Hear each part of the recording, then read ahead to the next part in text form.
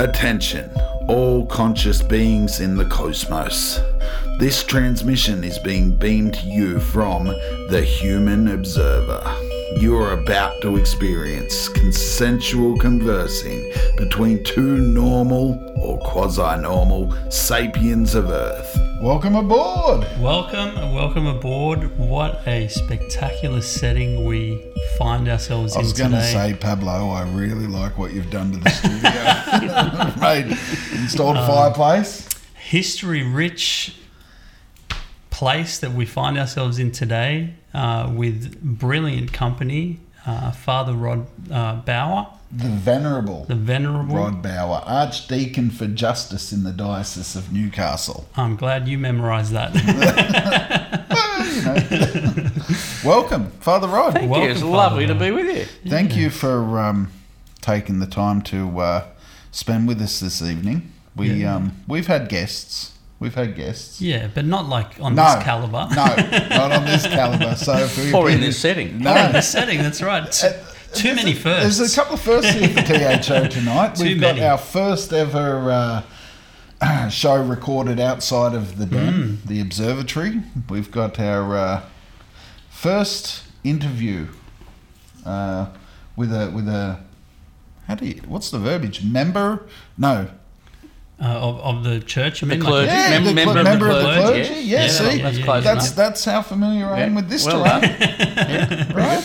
So, Babs. Yes. You better kick us off, mate, because I'm not sure where to start. Yeah, well, okay. So, I guess a brief introduction, Father Rod, if you would perhaps just talk about yourself, I guess, for a little while, and perhaps tell... I can do that all night if it's like.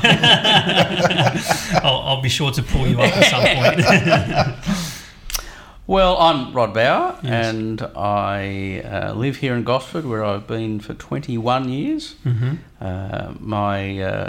My day job is the Archdeacon for Justice in the Diocese of Newcastle. So my portfolio is all the things to do with social justice and our welfare agencies and all that kind of stuff. So that's my job. Interesting. I'm also the rector of Gosford, which is rector is a Latin word which means ruler. Okay. So people don't seem to really pay enough attention to that. But anyway, that's Okay. Okay. I'm the only one who think that's important. and It's interesting. And so I'm married to Kerry. Mm-hmm. Who's my beloved, and we have 2 adult children who are married, and 4 extraordinary grandchildren. Wow. Terrific. Wow. Terrific. Okay, so, well, that was concise, and thank you for that. Yep, I like that. No wasting any time whatsoever. Yeah. Little bit of history about the site that we're on. Yeah. The parish was formed in 1839. Wow, there would not have been much here at that time, right? The old photos of the original rectory, which is just over there, it's just a big open paddock. Yeah. And a dirt road. And a dirt road. Yeah. That was it. Absolutely amazing. Wow. And some people might say that Gosford hasn't come much further since much. then. But what we want to try to understand a little bit today, there's a few, maybe we'll call them chapters of our discussion, because, we want to explore what it means to be, I guess, a pastor or a priest, or and get into a little bit of the nitty-gritty there. And then we want to talk about perhaps some of your political views, which are quite outspoken, and perhaps have got a bit of kickback at a few points, perhaps, on that, and that's probably to put it mildly. Yep. So why don't we start with a question like, and then actually just to finish up, we're going to ask you some left field questions, which will be probably a little bit entertaining for our people. I like them. Hopefully keep you entertained as well. But tell us how you came to be in the position that you're in, I guess, and perhaps some of the demons that you've had to overcome on your way. So, and the position as a priest, you mean? Yes. So how did I get to be a priest? Okay. Yes. I guess that journey begins really with the fact that I'm an adopted person. Okay. Yeah, wow. right. So I grew up in the Hunter Valley, Yep. in a place where there was a really high level of familial identity. Everyone was related to everybody else. Sure. Everyone was cousins. Everyone in the valley had the same great-great-great-grandfather kind of thing. Yeah, right. Yeah. Yeah. And I remember having this conversation with I was about 9, I suppose, with, and there's this 9-year-old boys having this pissing competition just to see, whose family had been in the valley the longest. And so we Okay. traced our lineage back to the same great-great-great-grandfather or whatever. Okay. And then he sort of delivered the decisive blow when he said, well, yeah, but that doesn't count because you're adopted. Yeah, right. Yep. Right. Kids are fun. Our kids are fun, yeah. and so I kind of had this idea that while I was my parents were great and they really loved me and everything, but I didn't really quite belong. Sure, sure. And so there was always this identity kind of search Sure. Yeah. that I was. And so I think, honestly, to be really honest, what led me to priesthood originally was a search for identity. Okay. Because you get a uniform and a title and Yeah. and there's a slot in every town that you fit into. You no matter belong. where you go. Yeah. There's a house there for you and a job and an identity and a role that's recognised immediately by everybody the minute you get there. And so I think it was that search for identity. Now, eventually I discovered that I wasn't going to find that in priesthood. Okay. I kind of hung around anyway. Right. Sure. So that's kind of what got me there to start with. Yeah. It's not what's kept me there. That's right. And I guess that, I mean, am I right to sort of estimate here that was one of the demons that you had to overcome, that like you found yourself in this position because you were looking for meaning Yes. or looking for belonging, but then found yourself, potentially, teaching the Bible, and I guess, having to, what's the word I'm looking for, like connect those dots, I guess, to make sure that you're there for the right reason. Is that a reasonable question? Yeah, I mean, I've tried a number of times to get out. They won't let you. And I've tried to get myself sacked on several occasions. Yeah, I'm hearing you. But I've never really got out. Yeah. And part of, I think I'm settled in pretty comfortably these days, but Sure. it was always that tension because of my psyche is formed as an adopted person. So you always feel you're on the outside looking in. Yes. Sure. And I'm like that with the church too. I'm always on the edge. Yes. And even as an archdeacon, so I'm at the big table. Yes. That's kind of I'm part of the the senior management, I guess. Sure.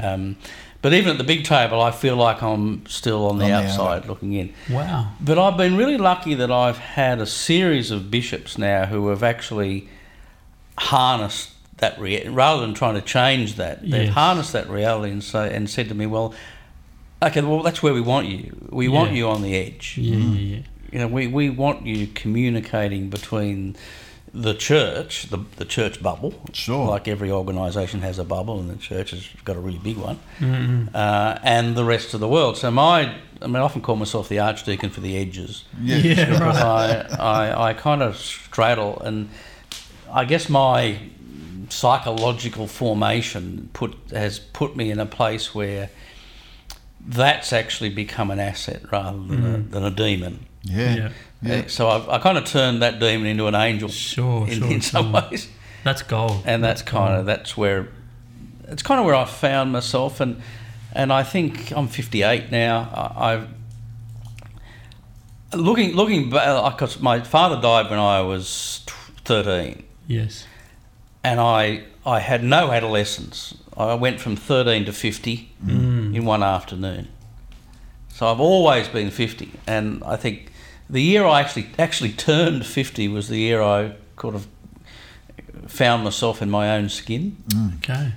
And so the last 8 years have been quite extraordinary, really. Wow. And I think that's when I really started to kick in doing some pretty weird things and funny. extraordinary things. And I think it was because I'd prepared all my life to be 50. Wow. when I became 50. It's interesting, isn't That it? happened. It's interesting. There are a few parallels in that story that I can identify with for certain. Yeah, You know, I similar with my role. I've tried to have myself fired a number of times. Yeah. I've actually written resignation letters, 3 to be precise, and still in the same. And it makes you wonder, right? Like, you meant to be there? Is that a thing? Is the universe, saying, well, your plans, not next to my plans. No. You're staying right where you are. I was once fired from the position of archdeacon. Okay. I was the youngest archdeacon ever appointed, Yes. and a real career priest at the time, and I stood up for somebody that the bishop didn't want me to stand up for at that stage, so I was sacked as the archdeacon. So Wow. yeah, so Well, that's an interesting point that you raised there. A career priest, Yes. right? I guess that a question that our listeners might want to understand is, what does it mean to be a priest? And, I guess expounding on that a little bit is like, why is there a drive to be in the position? Why, a career priest, I guess, as you mentioned. Yeah. a priest is not what you do, it's who you are. Sure. And my definition of a priest is it's not a person as such, but it's a place. Right. Traditionally the priests, the cultic priests are those who stand in the Holy of Holies, who stand at the altar or whatever. So it's related to place. And so a priest is at their best, which is rare, but at their best, are a place where people meet with divinity. I see. Yeah, that makes sense. I can see where you're getting at there. Yeah, You're a vehicle. Yeah, it's a place where heaven and earth Yeah. come together. Got it. That's what a priest is. And the drive to get there, that's because... Yeah, well then that's the ideal. Yes. And then you get the human element comes in. Yeah. And you get the career priest, like I was, I'm not anymore, but you're on a career path to be the Archbishop of Canterbury. Sure. And that drives and motivates some people to do some really amazing things. Yeah. Okay. I gave that up years ago, but but priests are also human. Yes. And all too human sometimes,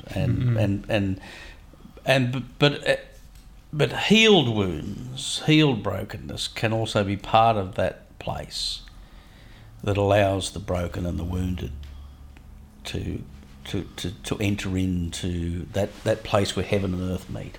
Okay. Yeah, and so I think Leonard Cohen said it's the cracks that let the light in. Yeah. Sure. And It's so a conduit. yeah, It's and a so conduit, we are called, because we are called to really deeply know our humanity and our woundedness and our brokenness, but still remain in that place where you've got one foot on the earth and one foot in heaven, and be a place where other broken people can find a safe and healing place to also enter into. That's what a priest is. Okay. Has that always been the case? Well, yeah, in theory, yes. In theory, Sure. yes. Yeah, no, it's an interesting way that you've just put that. Yeah. Because you, I don't know, is it maybe, I'm not, I guess, not going to say the wrong person, but I'm probably a little more further removed than most. I think that it's super important to recognise what you've just said. That really is, like, that for me is the definition of human. Noticing the flaws in yourself, right? Yeah. Like, and despite that, and you're able to still be a conduit for whatever it is that you're meant to be doing. Well, perhaps not despite it, but because of it. Yeah. Because of it, yeah. Because of it. Yeah. And the full expression of what it means to be a priest, only appears to have flourished, I guess, in you at a later time in your life, right? But I would also say the fullness of what priesthood is supposed to be is really the fullness of what humanity is supposed to be. Right. I mean, we're all called to live in, one foot in heaven, however you want to define that. We're going to get not into this that. place on the cloud, but as a human beings, we live with 1 foot in the spiritual world and 1 foot in the physical world. That's kind of who we are, and when we do that in a really integrated way, we live our fullest selves. So, in a sense, what I'm called to be as a priest is, in fact, what all human beings are called to be. Sure. Yeah. Okay, so the on the fringes, okay, as you described yourself to be divergent in a way to the mainstream, I guess, message or teachings perhaps of the church. I mean, is it fair to say that your the way that you teach is divergent from the way that perhaps the mainstream church wants you to teach? I think I would say on most subjects I'm entirely orthodox. Okay. I think my great theological heroes, Thomas Aquinas, these masters of the intellect, we would be on the same page. Sure. I'd be on their page more than Yeah, not mine. But anyway. They came first. They came first. Yeah. I think there are some social issues that I would diverge from some of the gatekeepers and the power brokers. Marriage equality would be one, for instance. But that's a subject that is one of ongoing debate within the church, and will be for the next century. Yeah, we'll right. talk about this for another 100 years. Because there are some, I guess, systems there that are more lenient towards it than others within the same. Yes.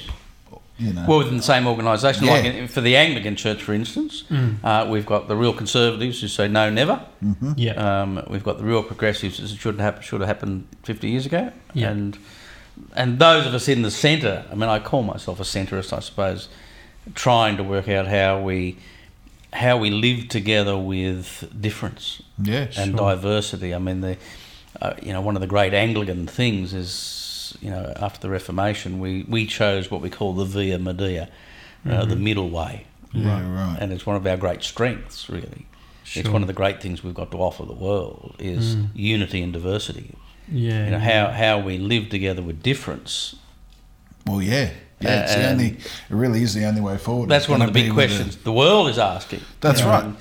And we've managed to do it mindsets. for over 500 years. One of the so we had a brief pre-interview for this episode, and one of the things that you mentioned was that the Bible is a collection of books, 66. 66 It's a books, library. right? 66 books. It's a library. It's on that shelf there. There is a library of books. Yeah. Yes. 3 of them, actually. There's 3 holy Bibles, but in each one is. You mentioned that that there's all category of writings in the Bible, right? And I want to ask you because one of the terms that you use, the reason I'm going down this line is because one of the terms you use is there's fiction and non-fiction within the Bible. Yes, and poetry and poetry, prophecy sure. and all sorts of stuff. Yeah, mythology. Yes. Yeah. Okay. So is that view orthodox? Is that unique? It or is. That's an entirely orthodox view. Okay. You will have the literalists and the fundamentalists who will disagree with that. Sure. But they're divergent. And I feel like that could be a problem, right? Because if I feel like people might be more open to visiting the idea of religion, should that be laid out for them? I mean, you saying that put thoughts in my own head around my own thoughts towards religion. You know what I mean? Because I don't think I've ever met somebody that speaks in the way that you do as far as when it comes to your role here and about the belief system in general. And I was like, that is the first time. I've been around a lot of people that, bumping Bibles and you know, all the rest of it. But that's the first time I've ever heard it described as that. And I thought to myself, that immediately makes sense. If there was more clarity around that in particular, and not these, like you say, literalists, then I think people might be more open to it. You know? I mean, it makes sense. I mean, the Bible is the greatest longitudinal study of the human condition ever compiled. I mean, it's compiled over a period of 2,000 years, up until the New Testament. Sure. And with oral traditions going back 5,000 or 6,000 years. So this is a longitudinal study of the human condition, and in that lies its infinite value. It's an extraordinary collection of writings. Sure. And the way that Jesus, in your mind, fits into that framework, is he the pinnacle, I guess, of the express word, or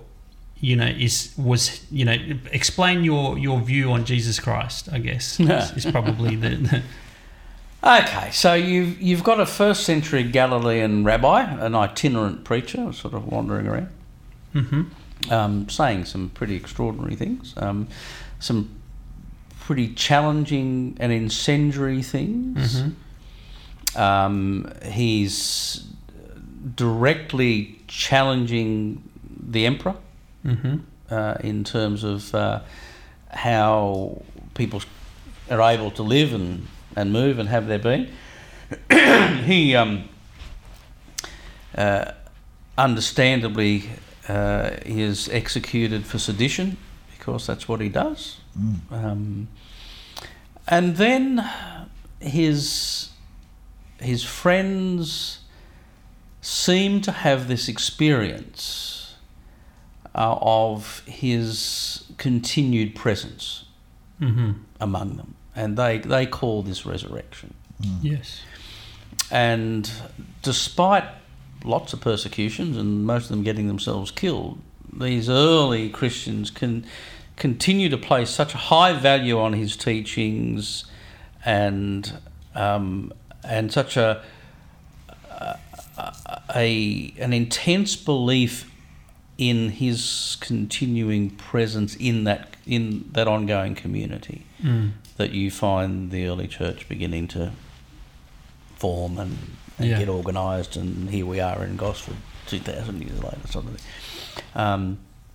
And those early Christians start to say, well, how's all this work? We've got God, the Jewish God, the God of Abraham, and who we believe is the creator of the universe. Yes. And then we've got this guy that got himself crucified, but somehow or other we kind of still sense he's around. And so how's he related to that God, that creator God? And then we've got this experience of this spiritual force in our lives that we're going to name the Holy Spirit. How are they all related? How do they kind of relate to each other? So the early church, questions it, and they come up with this idea. One of my great heroes, Gregory of Nyssa, and his mates, Gregory of Nazianzus and Basil the Great, came up with this idea that they called the perichoresis of the persona, and it's the dance of the masks. They borrowed that Greek theatre, those masks in Greek theatre. They borrowed that kind of metaphor, if you like. That there's this dance of these masks going on, and they relate to each other in this dynamic relationship of dance, and that's they come up and they call it the Holy Trinity, and it's a beautiful metaphor of relationships and dynamism, and then we make a doctrine out of it and draw a line in the sand and kill anyone on the other side of the line. Okay. So, I guess I'm keen to pull people back across that line and say this is a metaphor of relationship and beauty and movement and dynamism, and we all should be in that dance. Sure. That's a dance that everyone should be in, and not killing people who haven't quite joined the dance yet. So that's good. Yeah. So who's Jesus is all of that, and it's, I guess we're picking up a bit of a theme here now, aren't we? But Jesus is where heaven and earth meet. I see. Yeah. And we are all called to be that person. Sure. So in a way, your interpretation is that that Jesus was in a way sanctified, and perhaps, am I getting the hint here that perhaps even elevated above his station by people after him? Is that the way that I'm reading that? Yeah, I wouldn't say that as... I mean, this is very complex stuff. Yeah. I wouldn't say that as so. I would say... I would hold the entirely orthodox view of who Jesus is. Sure. Yeah. But I'm not sure that language works well anymore. So I would say that the historical Jesus was a person in whom heaven and earth met. Right. Okay. And we're still unpacking what that means. Yeah. Yeah. Okay. Yeah. I still get the impression that's a what's the word I'm looking for? Diplomatic answer. Well, yes. Well, diplomatic in the sense that I want to talk about this in a way that is inviting. Sure. For people to join the dance. Sure. Yeah. Not in a way that sort of draws a line and says, well, you don't believe that. Sure. Yeah. Stuff, Okay. sort of thing. Okay. That's progressive. I in always itself, want to right? talk about this, like the mystics do, Sure. in a way that invites people into a conversation, into a dance, rather than just be prescriptive. I'd rather be descriptive. Sure. Sure. That's a good way to go about it. But yeah, I mean, I'll sign on and I'll tick all those orthodox boxes, and that's great. But there's more to the conversation than that. Yeah. Okay. Yeah. Good. I think we should put a little bit more wood on that fire. Put another log on the fire. Yeah. There's a song about that once upon a time as well. So while you're doing that, Pabs, I'm taking over. Sorry, buddy.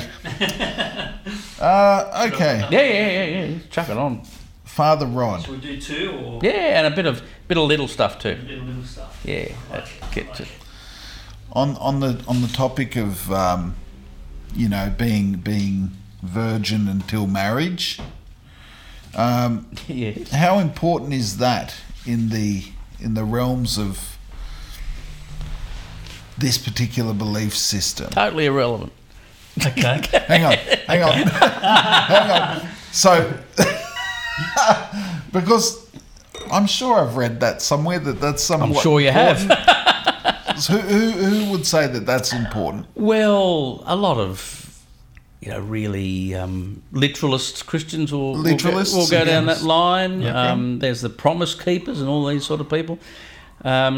What that really does is cause 18-year-olds to get married so they can have sex. Yes. Yes. And what a devastatingly stupid thing to do. Absolutely. Shotgun weddings. Yes. Yeah. Oh, what a manipulative... I mean, 18-year-olds are going to have sex. 100%. That's just how we're designed. Yes.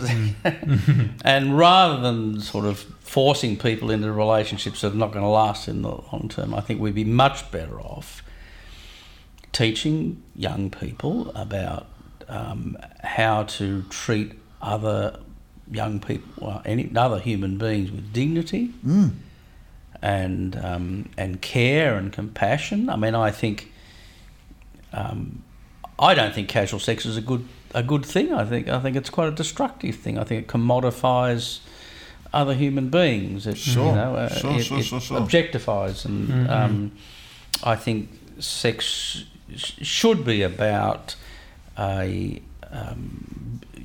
beautiful, caring intimacy between two people that are really committed to each other in relationship.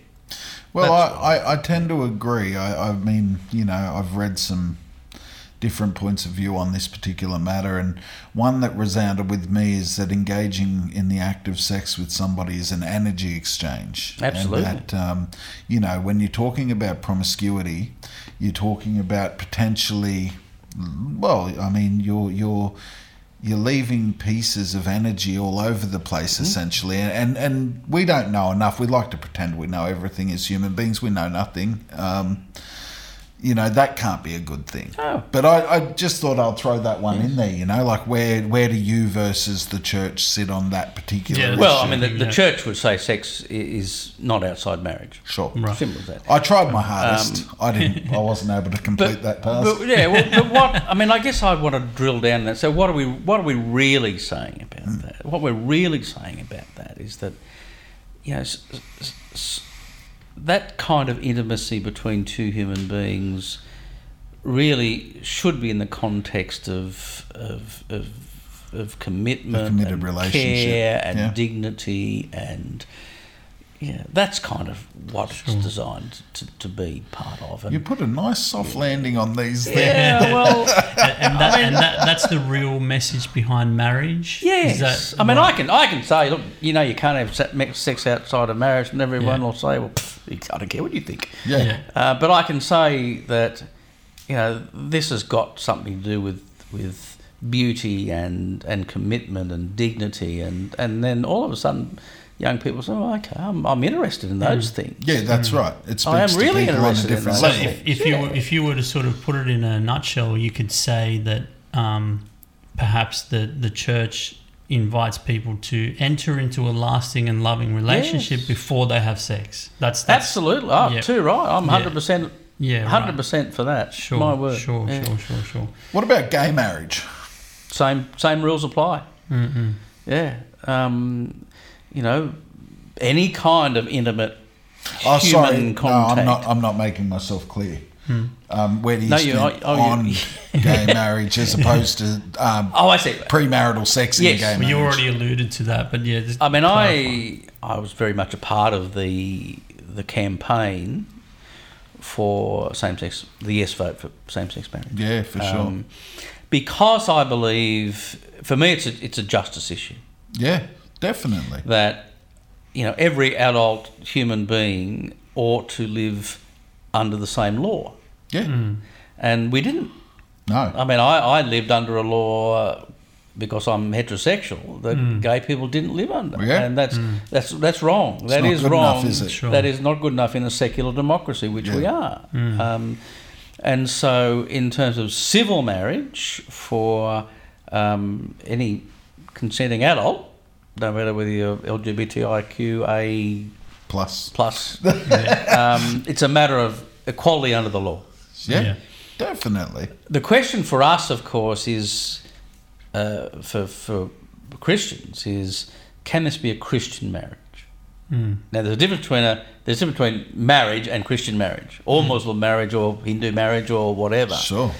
Christian marriage has a particular understanding, and so we're at the moment in our church where some of our greatest minds are being employed to really think this through. You know, can people of the same sex be engaged in a Christian marriage? Now, I would argue yes. Yes. I think I've come to that point where I would argue yes, but there are many who would have various degrees of no or maybe or we don't know yet kind of stuff. But That's that's interesting interesting, because I mean,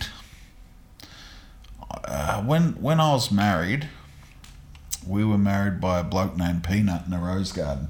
You were there. Peanut. His name was Peanut. good old Peanut. I'm sure it was a lovely wedding. It was great. It was you know? good. It was actually and part of the reason that I went, my wife said, basically, because I don't know if I'm alone in this thinking, but like marriage for me, I wasn't really considering it, to tell you the truth. It wasn't one of my it wasn't something that I always wanted, you know. Like it's not. I don't know. Some people have it as a real goal. They want to get married. Like that's something they look forward to in their life. This right? conversation that women tend to imagine their they play. wedding, That's right. They since the young years, you know. Like, but guys are different. Well, when it came time for me to make some decisions about the wedding. It's like, well, the only thing that I said, look, I don't want to get married in a church, particularly because of my experiences up until that point with the church and my own belief system. And I don't know, I figured like I like outside as well. I didn't necessarily want a member of the church marrying me because of my, I guess, opposition defiance disorder. Being that, well, I just don't like the idea that other people can. This is why you're a youth worker, isn't it? Yeah, I don't know. Same rebellious sort of. Yeah, well, I've labelled myself with that because I just any system I look at. Too. Maybe you miss your calling, Lunchy. Yeah. Right? No, I dead set resonate with that. Let me tell you. But actually, as we were doing a bit of research for this show, the parallels and perhaps the shared opinions that that both of you share. Oh, thank you. Is are uncanny. Actually. Oh, absolutely. If like I said, just a little bit if even 10% of what we read is to be believed and is correct, then we certainly have a lot. And probably about 8%. Yeah. Okay, so what's your opinion regarding confession or repentance and the fact that specifically, if someone lives, go on. Well, we're theorising, I guess. Again, you know, I heard, and I've heard it on multiple occasions that somebody can live the life of however they want to, basically, and that meaning they can commit, you know, horrible crimes and sins, you know. Heinous stuff, and then at the end of that, provided that they do have an organic feeling of remorse, then there's this, you'll be right sort of mentality around that. And you'll be led into heaven. You'll be led into heaven, provided that you repent on your deathbed and that it is meaningful and genuine. I have trouble swallowing that. That could be my ODD again. I don't too. Know. Because it's a very superficial... Isn't it? Yeah. I mean, people say that, and there's a formal confession. If you're talking about formal, what we call auricular confession, just between a priest and... Is that the ones done in the booth? We're Anglicans, we don't have the box, but same thing. Same thing. Yeah, and so the reason that you say your confession is to receive absolution. Right. So that is the priest... praying an absolution, speaking on behalf of God in that sense, that they're declaring that this person is forgiven. Sure. Now, for me to give someone absolution, there is more than just a confession required. Sure. It's repentance. In other words, I mean, the Greek word is metanoia. It is meta is to change. Noia is mind. So it's to turn around, to change your ways, change your mind, change the way you see things. Yeah. So you're looking for. I'm looking for all of that, and I'm also and there's penance. Yes. As well. So if there's a serious something that's a bit better than I've had unpure thoughts. Sure. But if there's a serious issue there, then part of that penance will be about doing something that actually changes that. Right. Now, this is a big issue at the moment around the Royal Commission. Sure. Oh, yeah, sure. These kind of things. Now, yep. Were somebody to confess to me that they had committed that kind of crime, sure, there's no way I would give them absolution. Sure. Until they'd been to the police. And this brings me to my next question, because it's just they're formulating as we're sitting and talking now, right? I come to you as a member of your herd flock. Yep. Flock, is that the right term? and Congregation. I require confession. I make an appointment, I guess, Yep. and I say, look, I've killed somebody, Mm-hmm. whether that be by accident Yep. or intentional. Yep. What's the process then? Like, how do you? So how does- before we start, Sure. you will be told that if you confess anything of a criminal nature, I right, see. then You're a mandatory reporter? I'm a mandatory reporter. I am Right. required Got it. By law. yeah, Then if you choose to go forward with that, Sure. then listeners probably need to know we're right next to the police station here in Gloucester. Yeah. Sure. And so if you were to reveal something of a criminal nature, then you and I are going for a walk next door. that makes me somewhat happy to Yeah. hear that. Has that always been the case? Well, it should have been. Sure. It hasn't in practice, hasn't, yeah. but it should have been. Now, and I would then, if you're going to go for a walk next door with me, and we're going to go and I'm going to walk with you through that Sure, process. yeah, that's right. I'm going to care for you pastorally. You're there as almost like a mentor in that mentor figure. I'm and going to you're care for you comfort them. pastorally. Yep. And at some stage in that process, we're probably going to get to a point where I'm going to give you absolution. Because you've shown a genuine repentance, a genuine sorrow for the damage you've caused. To the point where you've handed yourself To the in, point where you've essentially. handed yourself in. Let's rewind a little bit then. Let's say that you're a murderer that's been caught. Yep. And you're in jail. Yep. And so there is no more penalty to pay Yep. because you're serving a life sentence. Yes. What kind of penance can you pay then? Well, you are paying it. You're already doing it. But you were caught despite your best efforts not to be caught. Yeah. That's a tough one, right? That's a tough one. And jail chaplains struggle with this all the time because they're in a very difficult position. That must be an interesting role. Oh, yeah, Yeah, they know where the bodies are buried, let me tell you that. Yeah. I always remember Father Burston, his name was. He was the priest who heard the confession of Ronald Ryan, Yeah, right. who was the last man to be hung in Australia. And he was often interviewed. Of course, he never revealed anything that he heard, but people were fascinated by him because he'd been the chaplain at Pentridge Jail. So he probably knew where all the bodies were buried. Yeah. And at that time, they weren't mandatory reporters. No, Right, no. Yeah, And, sure.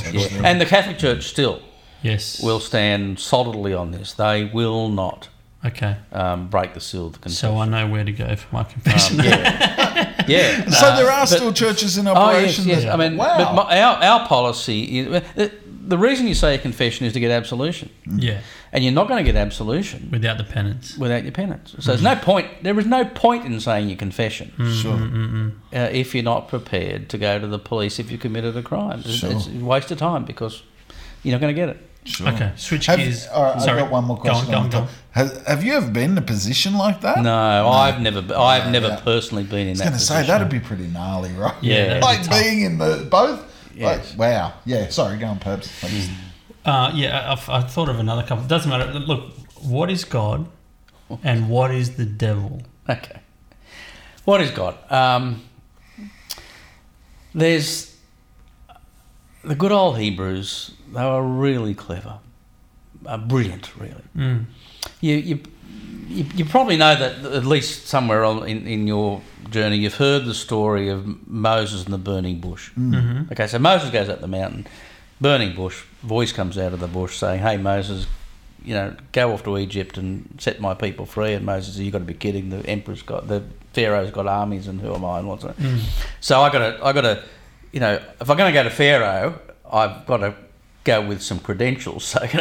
So tell me what your name is, so I can say who sent me. And the voice out of the bush says, "My name in Hebrew is Yahweh. It's 4 letters, one of them repeated. So and we translate that as Yahweh. It's not really, but it's kind of how we translate it. It is the I always get this wrong, but something like the third person singular imperfect tense of the verb to be. Wow. In such a short... Because I That's heard what that it is. Yes. ancient Hebrew, each letter like has a meaning. So then like four letters strung together is like... Yeah, I haven't heard that, but yeah. No, okay. But there are no vowels Right, in right. Hebrew, so we've got to put the vowels in.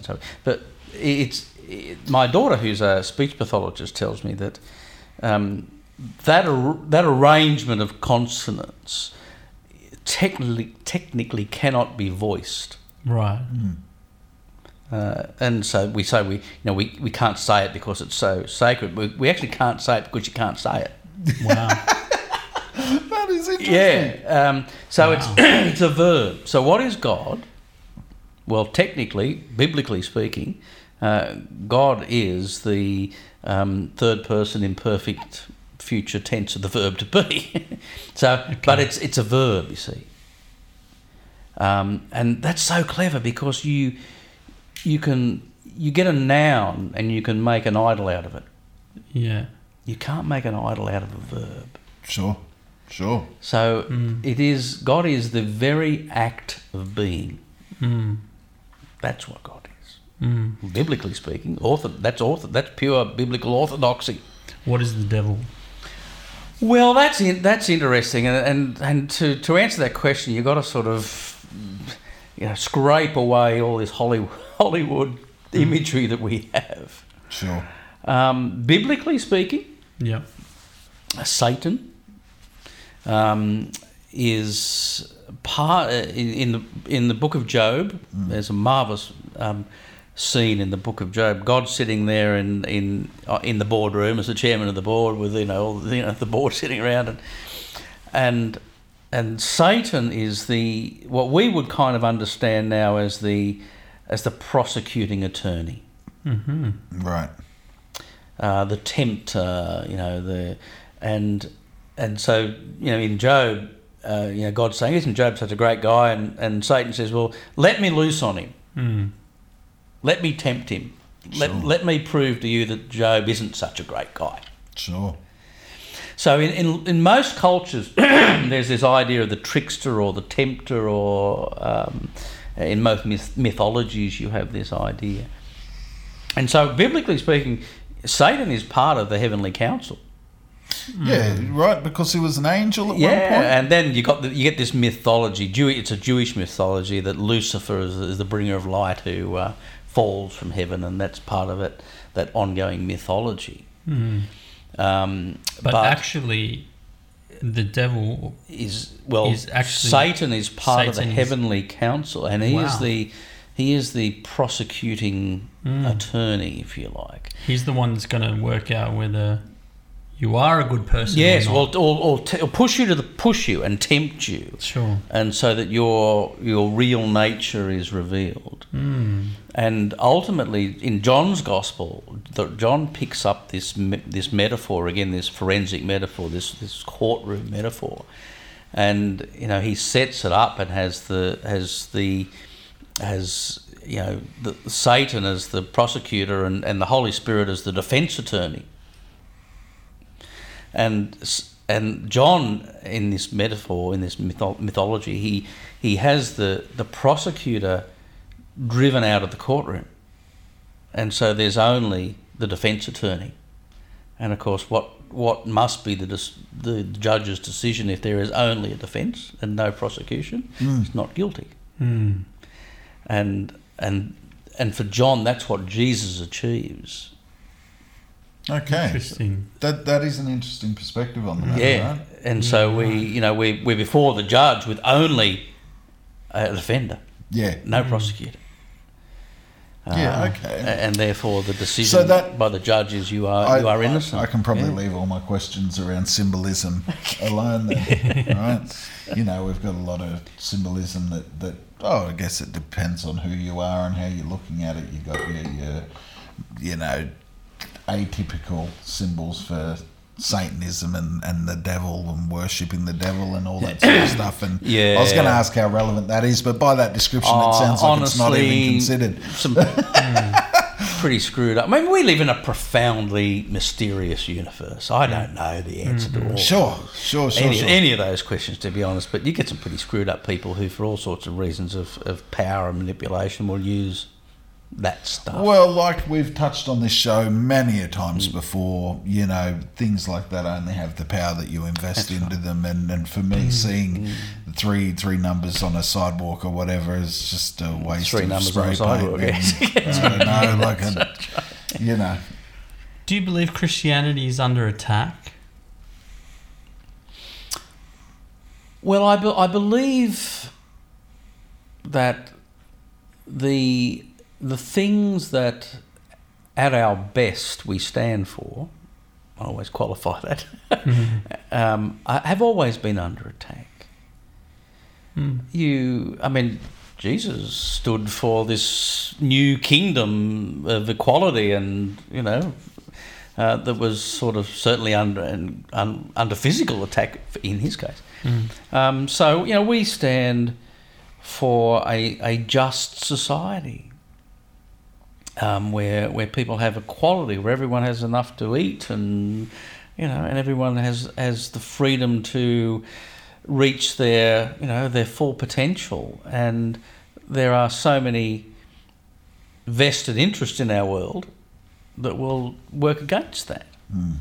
So is Christianity under attack? Well, yes, but only when it stands for what it should stand for. And the great sadness throughout history is that Christianity has so often colluded with the domination system and become part of the domination system. Yeah.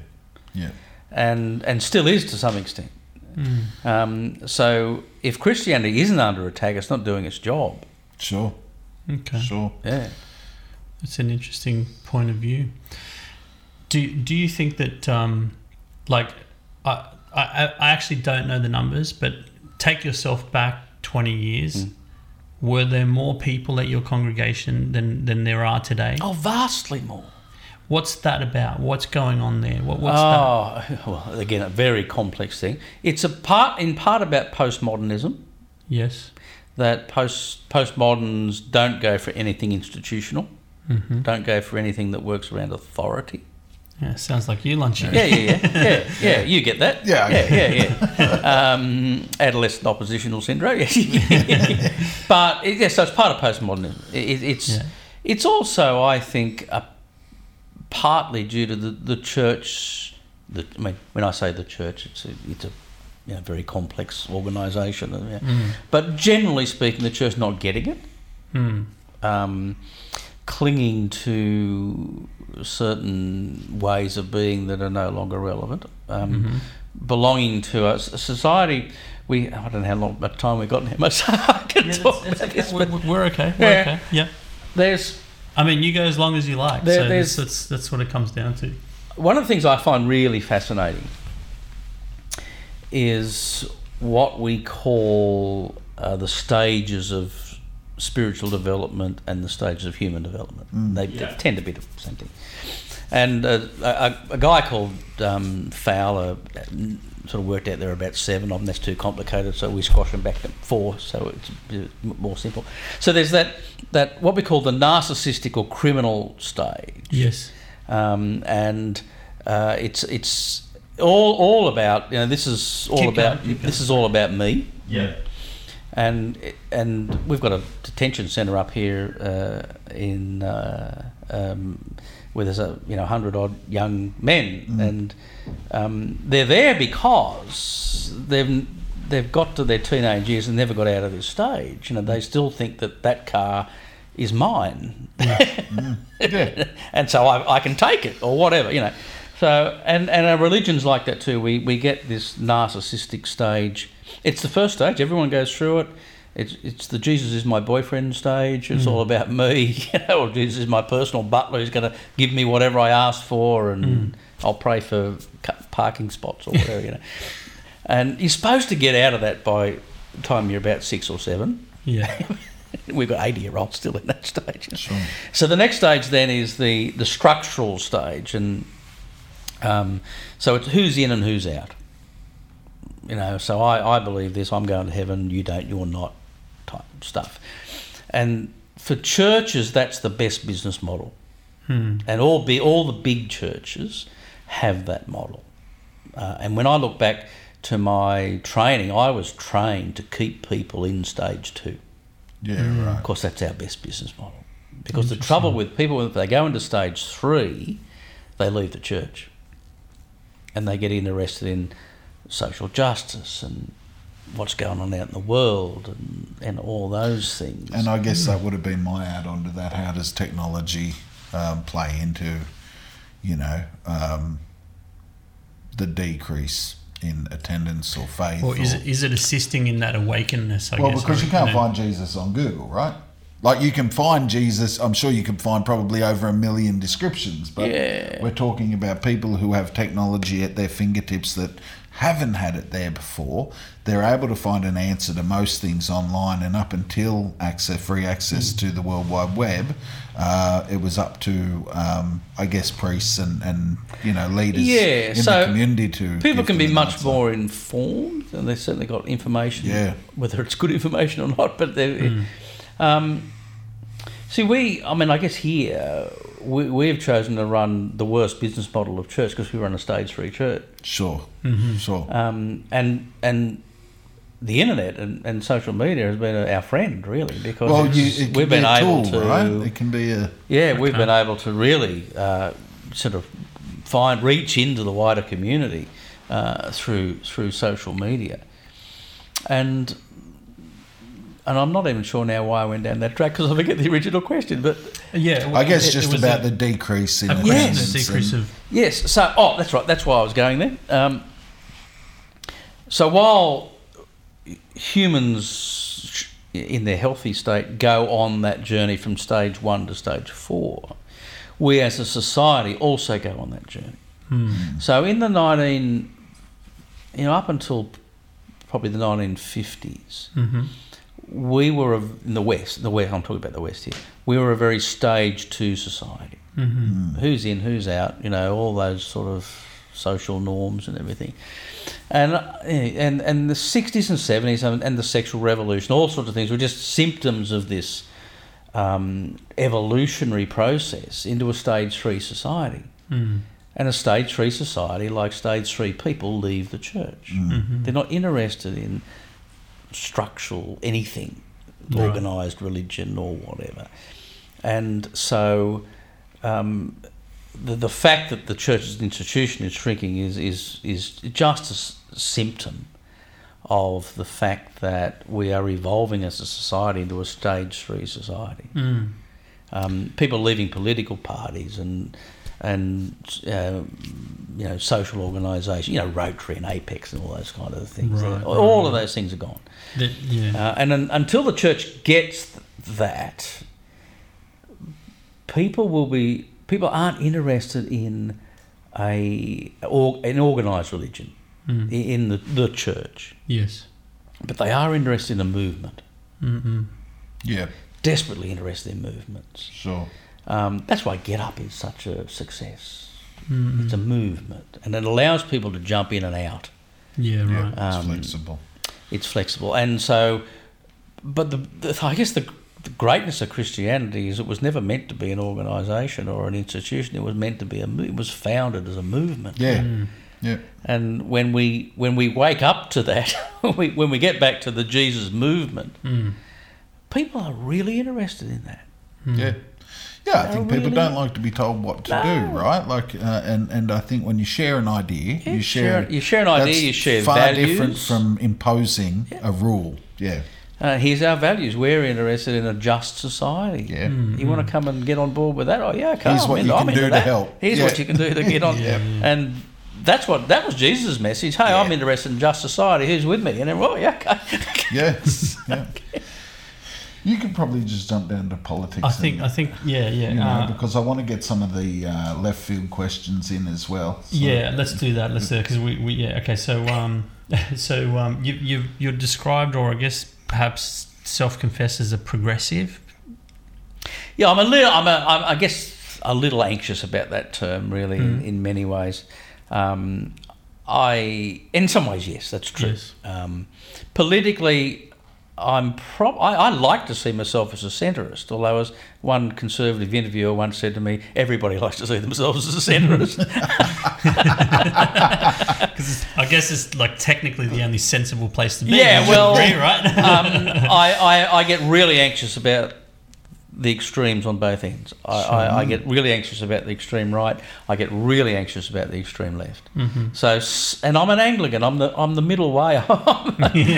You know, so I can be called a progressive, but politically, I in some ways I say, look, I don't really know anything about politics in that sense, but I'm a follower of Jesus, and wherever that takes me in this political spectrum, that's where I got to go. For you, it's about humanity. For me, it's about the teachings of Jesus, as I understand them through the Gospels. And that will plonk me in various political places that may be seen as left, like on refugees or people, human rights or gay marriage or whatever. Sure. And so they tend to be, as he was. Yes. Pushing for equality. Yeah. And if that's left, well, people can label as that. But yeah, I'm labelled as left as well. I stand for those ideals myself. Yes. I think that. But again, I mean, the traditional Liberal Party that I grew up in also had those leanings. Those leanings of a social conscience. Yeah. And I think the political spectrum has moved so far to the right that people who have never moved have found themselves sort of out on the... Malcolm Fraser, for instance. I mean, Malcolm Fraser was a 1970s conservative political figure. He never moved. Sure. But all of a sudden he found himself voting for the Greens. Yeah. That's right. It's about the party moving as opposed to the individual. So it's a hard question to answer. I mean, I think increasingly I'm not comfortable with that label of progressive. Sure. I'm more inclined now to say, listen, I do my best to follow the teachings of Jesus of Nazareth, and wherever that puts me on the political spectrum, well, that's someone else's problem, not mine. And that's interesting to hear you say that you'd like to try and avoid the extreme left and the extreme right and those things, because that in itself is pretty extreme by people's opinion, that belief system itself. And I mean, we're talking. I was reading through some of your accolades and one in particular jumped out at me. I just saw it as awesome. You handcuffed or chained yourself? Chained ourselves. To Kirribilli House. Right. Oh, that is brilliant. And so what in aid of a few clergy and what were you trying to accomplish? It was about Manus. It was really trying to highlight what was going on in Manus at the time.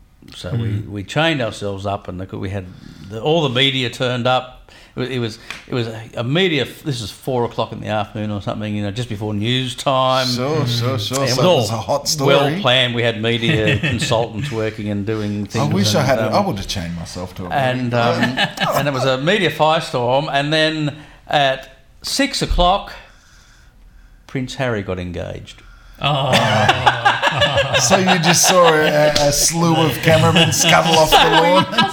We had the media in our hands. A royal wedding. Look over there, a royal wedding. Wow. And, another pointless escapade. Wow. How could we have known that was going to happen? That's a whole other issue. That's a whole other. But interesting. We were arrested. We were arrested and piled into the back of the... You were arrested? Yeah. Yeah, nice. Piled in the back of the paddock wagon. Then the police inspector came up and said, righto, where do you want us to drop you? Yeah. And we said, the pub at North Sydney. So they dropped us at the pub at North. They just wanted to get us out of the way because they knew if they didn't move us, we'd just chain ourselves back up again. Obviously knew there were no so threat. They took us over in the paddy wagon and threw us out the pub at North Sydney. Okay, so here's a question that delves into that a little bit. Do you believe in borders? National borders? Yeah. You mean? Even the border that separates New South Wales and Victoria. Well, I mean, I'm accused of wanting open borders. I don't. I think that's not a helpful thing, really. I think how do you we rationalise need to this? manage our borders. Sure. I think that's crazy not to. I mean, I think in some ways, national borders are a modernist construct. They're really only a few hundred years. Yeah, I agree with that. Yeah. And I think over time they will become less and less. The internet, for instance, there's no way you can. It's very hard to form borders. You can have geo-blocking and so forth. But in time, we will evolve away from. But for the moment, I don't believe in open borders. I mean, I think we do need to manage. But it's a myth. It's a mythology that certain people put out. That people who want to care for refugees believe in open borders. I think there's a clear difference between those two things. Yes, there is, and so but the trouble we find is this. After 7 years ago, a couple of weeks ago, 19th of July, 2013, when Rudd said, no one will ever settle in Australia if they come by boat. Well, we've spent nearly $8 billion on 3,000 people. While in that time, hundreds of thousands have come in by air. Hundreds of thousands of people, 60,000 a year. Seek asylum at Mascot Airport. We spent nearly $8 billion on 3,000. Torturing. That's my issue. It's the sheer hypocrisy of the policy. I think those 66,000 people a year who seek asylum should be treated precisely in the same manner as those who arrive by boat. Sure. Because we've got a friend who was in a detention centre for an immigration issue, which was actually government fault. Remember, a friend of ours had actually been here, and there was an issue with the visa, which was a misstep on the government's behalf. And they, all the time. They had been living here. They got hauled off, him and his older brother. The mother wasn't. So 2 kids put into a detention centre by themselves for a mistake on the government's behalf. That for me. And they arrived by aeroplane. They came in legally. Yes. Okay. And it's just, well, you know what I mean? Coming by boat is also legal. So, it's not illegal to seek asylum no matter how you arrive. My point of the matter is just the conditions in which, you know what I mean? Like, he said that, they didn't go hungry or anything like that, but the way that they were treated was questionable. And so it's like, how are we treating... We've got this Billa Wheeler family at the moment. On the whole of Christmas, the whole detention's costing millions of dollars for a mum and dad and 2 little girls. It's appalling. Yeah, that's insane. That is insane. So how do you? Because something that I've grappled with is like they were the refugees were coming by boat. Yes. Right. You don't hear about boats coming anymore. No, they're just going somewhere else. They're just drowning somewhere else. They're just drowning somewhere else. That's all. Yeah. Is that right? Yes, they're drowning in the Mediterranean. So that it's not stopping people drowning. It's only stopping people drowning off Christmas Island. I see. Yes. If we were serious about stopping people drowning, which was the rhetoric around the time, we'd have spent a tiny portion of that that's $8 billion just for the detention. Operation Sovereign Borders is now approaching $20 billion. Yeah, right. If we'd have spent a tiny proportion of that money resourcing the UNHCR in Jakarta, in Indonesia, processing people, do what Malcolm Fraser did, send a couple of jumbo jets. 5 jumbo jets would have solved this whole problem. If we'd have resourced the UNHCR properly, we'd have spent a tiny proportion of what we've spent. People wouldn't have been tortured and killed in these detention centres, but the political leverage at the time was just worth that money to the government. Are you sure? Because I actually feel that that it was a hard decision to make. Like I don't know. Rudd made that decision to save a bit of the furniture in the 2013 election. Just to get a little bit of the right. They'd bled some votes to the right, and he was going. He knew he was going to lose the election, but he's going to try and save the furniture. And that decision was unconscionable from a man who had done some great things. He said sorry to the Indigenous people. He had the potential of, I thought, being the poet king, really. Sure. Sorry, I'm just going to fix something real quick. Can you read the Yeah. next question? Yeah. I'm going to find my most interesting one here, Pabs. Okay. You were. There's another highlighted incident here about referring to Peter Dutton as a sodomite. Yeah, indeed. Which That caused a bit of a firestorm. Yeah. So you meant it in one way. It was misconstrued. Oh, it wasn't misconstrued. It was purposely. It was purposely minced. They wheeled Tony Abbott out. Hadley, what's his name? Ray Hadley. Ray Hadley. Wheeled Tony Abbott out to address this, and ironically, Abbott is theologically educated because he's trained as a priest, and he was probably one of the few people who actually knew he was lying. Yeah, right. When he did what he did in terms of misconstruing it. Sure. I mean, anyone else could have been forgiven for that, but Abbott knew he was lying. Sure. I mean, I think there were two things I wanted to do there, and I forget even what prompted it. Was some appalling thing that Dutton said. I thought, oh, stuff this, I've had enough. Right? Sure. It was this time of night, and I sort of I drove in and I put up this sign and I took it. I was so angry.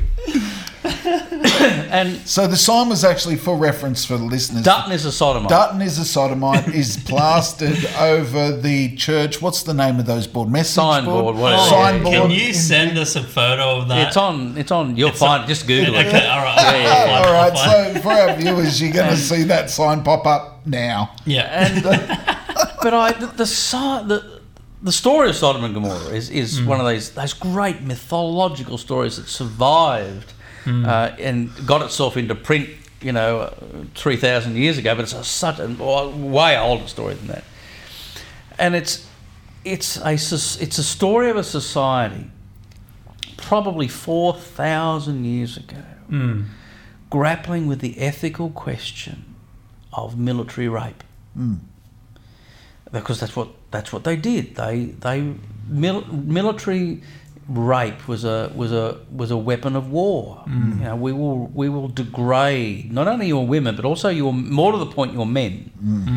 Because putting in that that patriarchal male dominated system, if you raped a man, you were putting him in a subservient position. Psychological warfare at that point. And still go. I mean, Abu Ghraib prison. Yeah.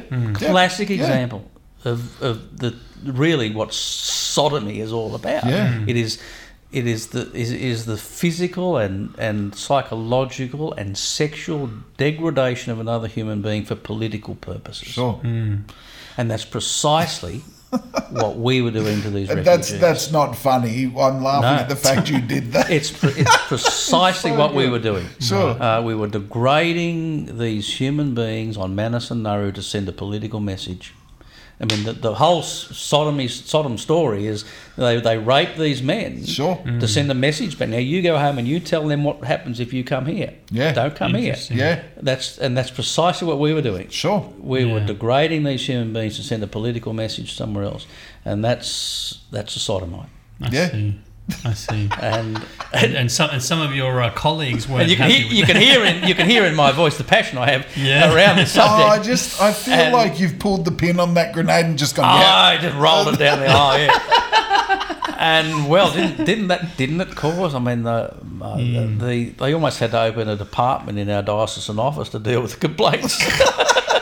They joke there, when you ring up. Was there a lot of angry citizens, private citizens? Yeah. Oh, angry conservative Christians, Anglican political conservatives. That is the best. Oh, it was such a cool story. They were joking in the diocesan office. If you wish to speak to the bishop's office, press 1. If you wish to make a complaint about Rod Bauer, press 2.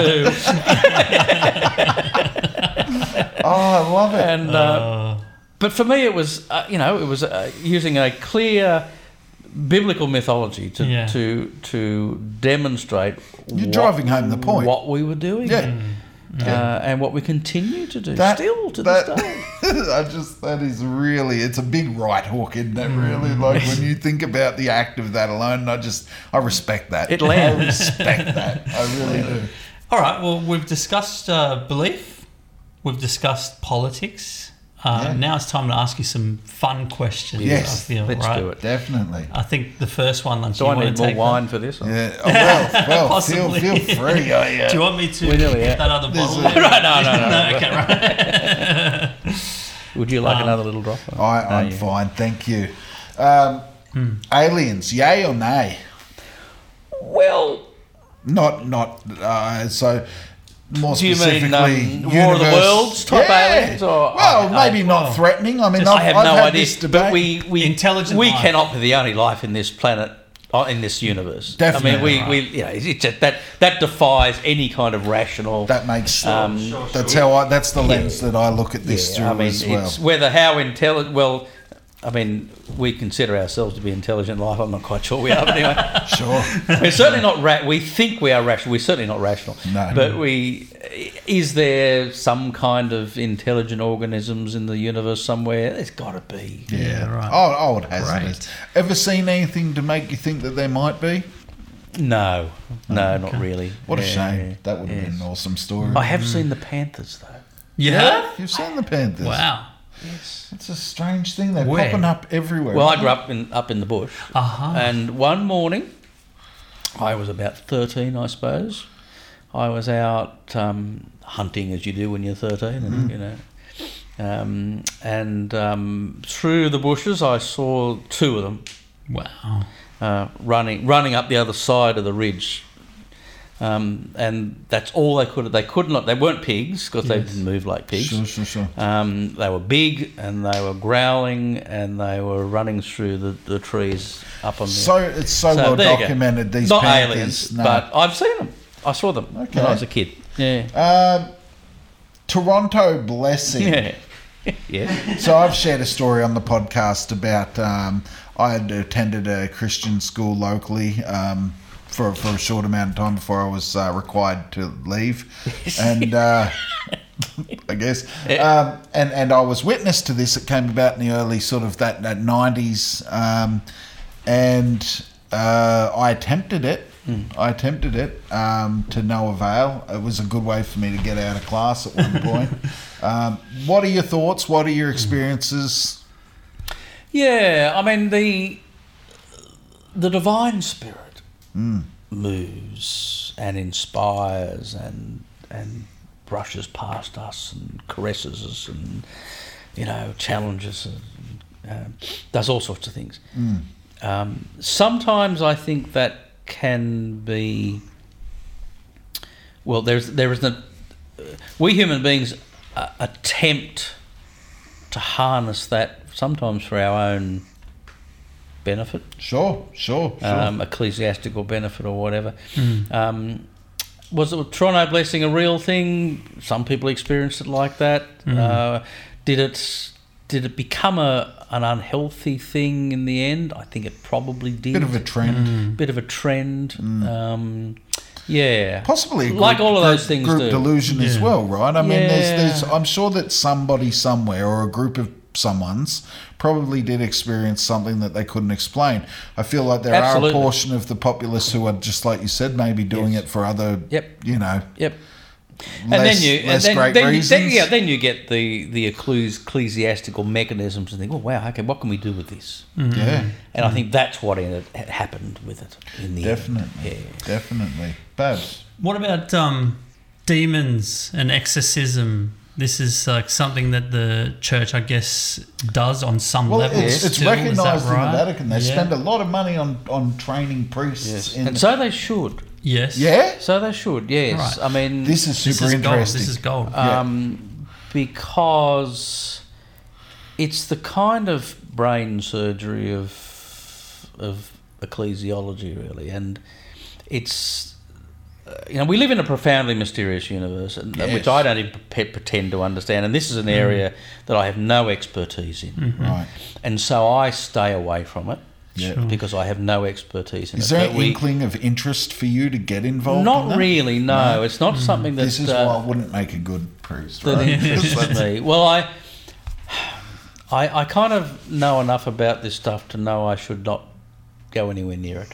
Okay. Got it. But I think we need people who are really well trained and skilled in this area, because there's so many snake oil salesmen in Sure, this area. sure. And I think the more priests or people who are well trained in this area, really well trained, really well educated in this area is important. But I mean, I guess I've been a priest for nearly 30 years, and you stumble across things. Sometimes you think, oh, that's really weird, and Things you can't explain. yeah, Have you seen a ghost? No, I don't think I've ever seen. Although, having said that, in this house, Yes. when we lived here, Yes. and still even sometimes, you'll hear 2 footsteps at that door, walking up the hall, and it's like whatever it is walks into this realm with 2 steps and then walks out of it again. Wow. Yeah. Although one day I was asked to, when this is now our offices, and this woman asked me to come and bless her house, and she had lights going on and off and doors banging and whatever. And she had her husband's ashes sitting on the mantelpiece. And I said, look, I don't know what's going on here, but I'm going to bless your house. I'm going to throw some holy water around. And I said, look, maybe it's time to lay your husband to rest. Maybe there's some what we call poltergeist activity. Sure. It's not those little furry gremlins in the movies. Poltergeist activity is technically intense human emotion being projected onto the physical environment. That's technically Suffering. what we call That's super interesting. grief, suffering, anxiety, intense human emotion. From the person Yes. that's living there at the Yes. time, or the deceased? No, from the living Right. person projecting onto their physical environment. Totally makes sense. Yeah. Yeah. So that's technical sort of. Anyway, so I come back to the office after being there, and I'm walking down the hallway, and the light in the toilet goes on. Right, I'm going to leave And I now. thought, oh, That's crap. peculiar. Whatever this thing was has followed me back to the office. Sure, because that's a thing as well. And then I go into my secretary and she says, I've had the electrician in, he's put a sensor light in the toilet.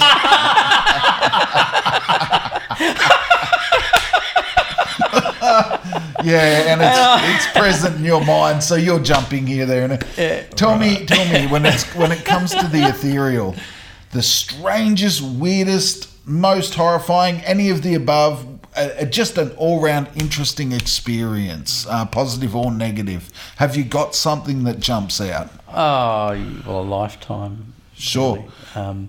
We probably don't have time to document what that. jumps out at me was I was a kid, and my father had died, so I was 13 or something. I rode to one of our other paddocks, was about 5 miles from home. So I'd ridden down, and you cross a river and go up a little hill, and you got to get off your horse to open a gate. And I got off the horse, and it was like I just sank into the earth. And I had this incredible experience of just being at absolute oneness with the earth in that space. And I can still go back to that place Sure. and still kind of glimpse that experience. And I kind of wonder, it continues to make me wonder what, and my family's been there for 150 years. But what's it like if your family's been there for 50,000 years? What's that like? Yeah.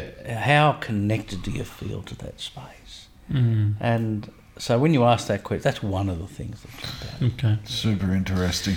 That sounds like Satori, what the Japanese would describe as Satori, a glimpse of enlightenment. Yes. Yeah.